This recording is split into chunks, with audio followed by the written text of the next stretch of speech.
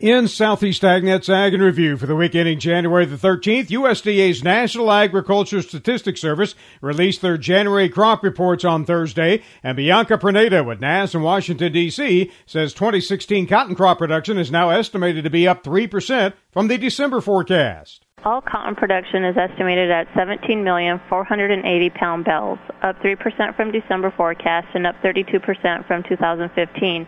The United States yield is estimated at 855 pounds per acre, up 34 pounds from the December forecast and up 89 pounds from last year. Harvested area at 9.52 million acres is unchanged from December forecast but up 18% from last year. Cotton record yield are forecast in Alabama, Florida, Kansas, New Mexico, Oklahoma, and Tennessee. Cotton production in Georgia is forecast at 2.2 million bales, down 2% from the last month and down 2% from last year. In Alabama, production is forecast at 705,000 bales, down 1% from December but up 27% from last year.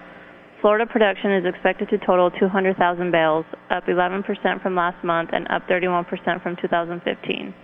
In summary, all cotton production in the United States is forecast at 17 million bales in 2016, up 3% from last month and up 32% from last year. This is Bianca Perneda with the USDA National Agricultural Statistics Service.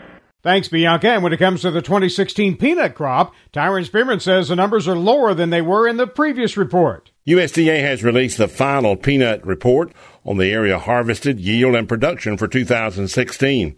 On peanuts, peanut production now is going down at 2,841,000 tons. Earlier, they had predicted 3,100,000 tons. That is down 5% from last year. The planted area is 1.67 million acres. That's up 3% from last year. The average yield, 3,675 pounds. They had hoped for 4,000 pounds, but that is down about 259 pounds from the November estimate and down 170 pounds from 2015. But overall, a crop of 2,842,000 tons. It looks like Alabama will average 3,600 pounds per acre, Florida 3,900 pounds per acre, and Georgia 3,940 pounds per acre on peanuts for this past year. I'm Tyron Spearman for Southeast AgNet. Well, in other news, over the next few months, USDA will be interviewing thousands of dairy operators to learn more about the state of that industry. Gary Crawford has the story.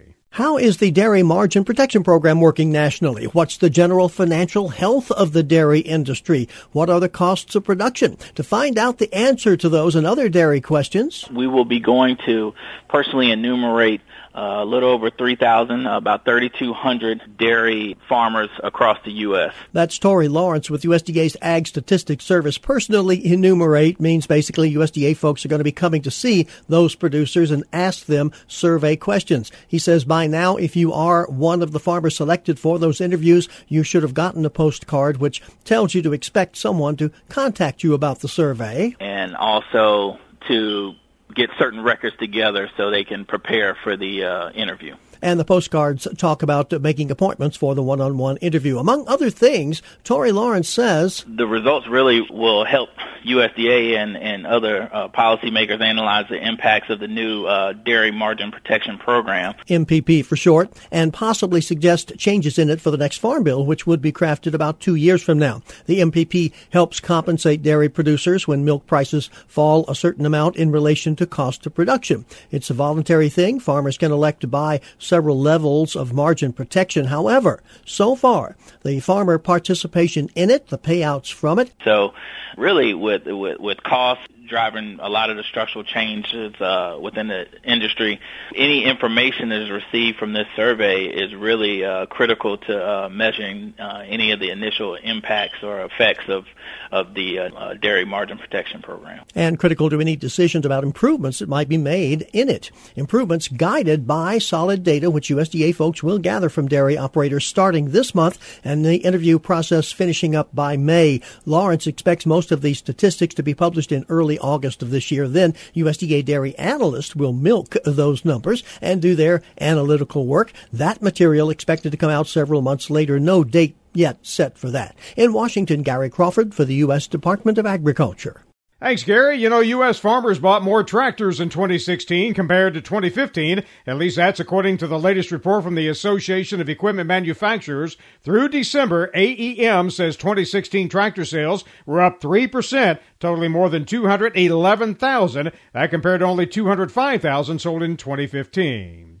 Well, USDA released their annual report on how much it will cost to raise a child over the next year. Kathy Isom has that story. The USDA recently released its annual Cost of Raising a Child report, focusing on children born in the year 2015. According to the study, parents can expect to shell out more than $233,000 from when the child is born up until their 18th birthday. Here's USDA Undersecretary Kevin Concannon with more. A middle-income, two-parent family with a child born in 2015 will likely spend between $12,350 and $13,900 each year on food, health care, housing, transportation, child care, and other expenses related to child rearing. The report was authored by the USDA's Center for Nutrition Policy and Promotion, looked at spending by both two-parent and single-parent households at multiple income levels. And also examines spending across various geographic regions of the country. For example, where families in rural and urban areas spent the most and the least raising their children. To learn more and read the entire report, Expenditure on Children by Families 2015, you can go online at www.usda.gov. The USDA has provided estimates of annual expenditures on children since 1960. I'm Kathy Isom, Southeast AgNet.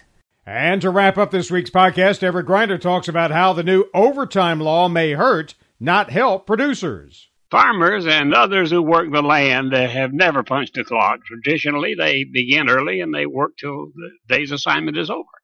To them, there's no such thing as overtime. Well, now there is in one of our states. State lawmakers passed a law that requires farm owners to pay overtime for anything past 8 hours. Farm workers have always earned extra income by working extra hours. How could an assembly of people who know little or nothing about how a business is run make such a mistake? I say mistake because if the law is intended to generate more income, it's likely to do just the opposite.